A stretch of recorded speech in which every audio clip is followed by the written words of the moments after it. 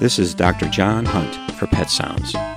Allow me to spend some time with you discussing pets, pet care, and everything in between. My last Pet Sounds, we talked about brief introduction to dog barking.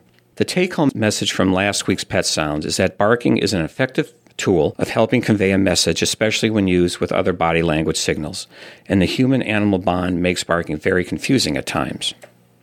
Abnormal barking can be externally driven by a fearful stimulus or from learned stimuli like doorbells, mailman, cars.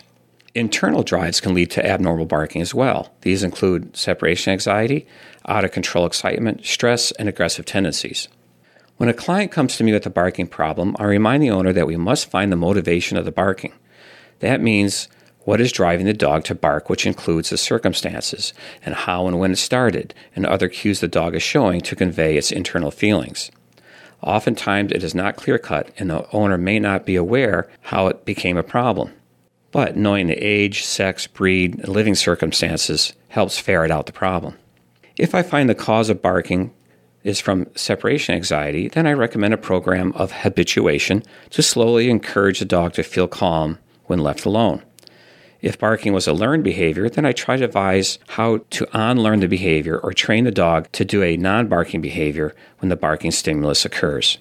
If fear is a problem, then counter-conditioning is recommended. Fearful barking by counter-conditioning is very difficult, but we can also help fearful barking by offering comfort and taking control of the relationship, becoming the alpha dog, so to speak.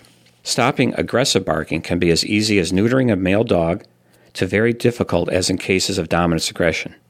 Some barking behaviors simply can't be stopped. Finally, let me address correction collars. Shock collars for some types of barking can be very effective, but must be used carefully and for the right kind of problem and the right personality of dog.